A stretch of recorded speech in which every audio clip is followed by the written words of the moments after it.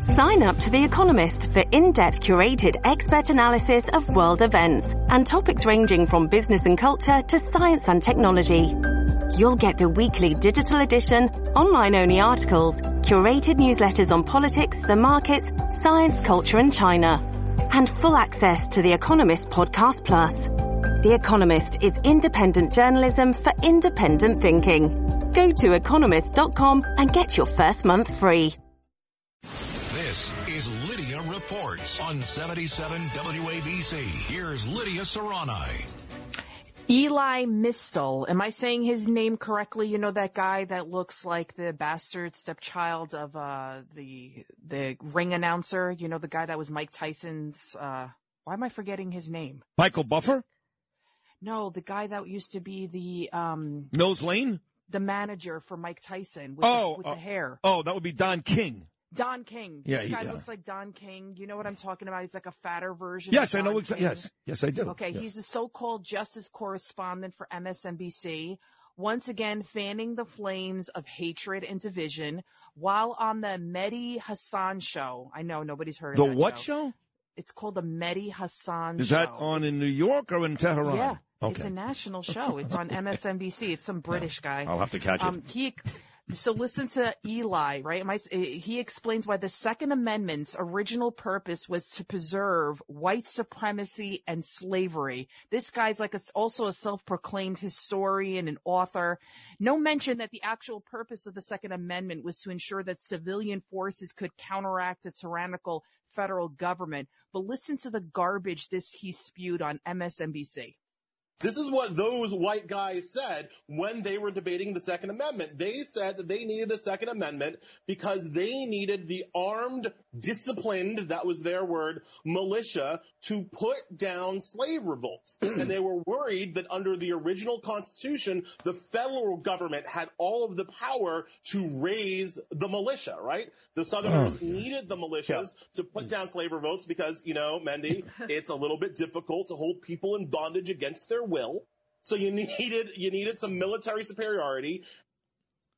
I mean, all I'm going to say to you, Lydia, is I know you don't care because you like it too, but the next guy or person that yells at me or makes fun of me for watching The Real Housewives of Anywhere, I'm going to punch you across the face because I'd much rather watch that than to watch something like you just played. And quite frankly, 99% of political talk on television, it is just so depressing and they lie.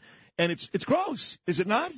It's complete propaganda. I just don't understand, where's the censorship? And you know, it's really scary, though, when you look at the social media comments, people are saying, wow, I never thought of it that way.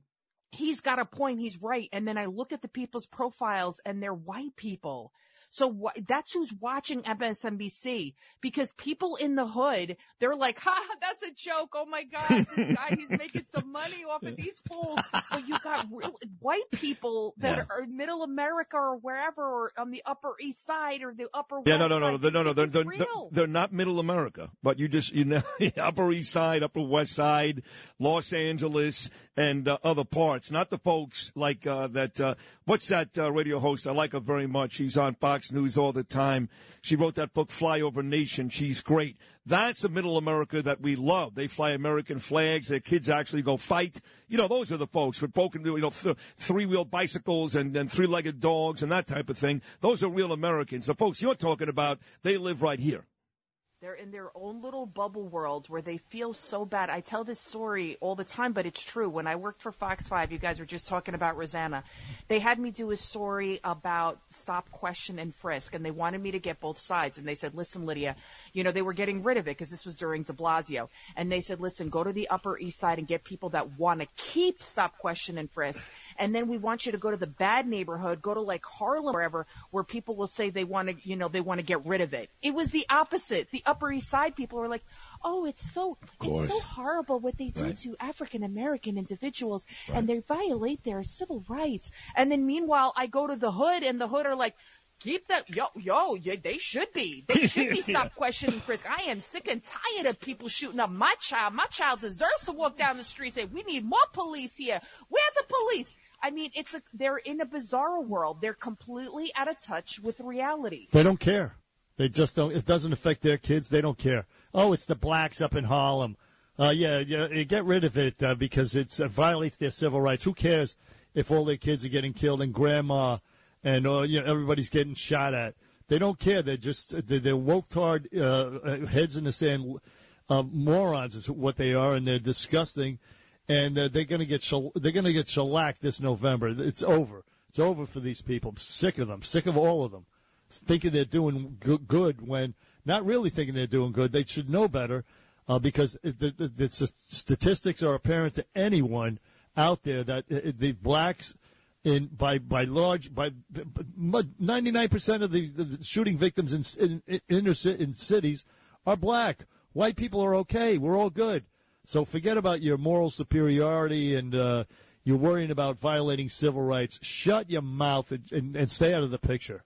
Yeah, tell him burn. Missile, he never mentions that 90% of the people that are perpetuating these crimes are people of color against other people of color. Why don't they mention that? And also, their stop, question, and frisk is such a violation of our human rights, civil rights for African-American men and everything. Do you remember the shoe bomber? One guy tried to blow up a plane with his shoe, and ever since then, we all have to take off our shoes in order to get on a plane. So we took that deadly serious, and we all said, you know what? It's an inconvenience, but if it saves just one life, it prevents one tragedy, it's worth it. Yeah, why don't people have the same mindset when it comes to stop, question, and frisk? Proactive policing. No, I didn't say that.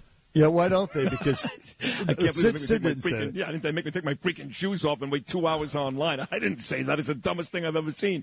But go ahead, I'm sorry. But, Obama used to say the same thing about gun control. He would say, well, if it just saves one life, it's worth it. Obama actually used that's a quote, almost verbatim. You could say the same thing about shutting down the border and all the fentanyl coming across. If it just saves one life, well, it's worth it, right? You can use it for a lot of things, but it particularly does apply to stop and frisk. And if you explain stop and frisk to any right-minded African-American, it's explaining to them that we're saving lives. We're saving your grandmother's life. We're saving your little sister's life. We're saving your life. And that's why you were unfortunately inconvenienced, because it does suck to get stopped and frisked if you're innocent. It really does. Let's face it. It ain't right. It's wrong. But it's a necessary evil if you want to save lives and get guns off the streets. If you explain it that way, any rational, right-minded person, black or white, would say, you know what, that makes sense to me. Let's do it, I think, anyway.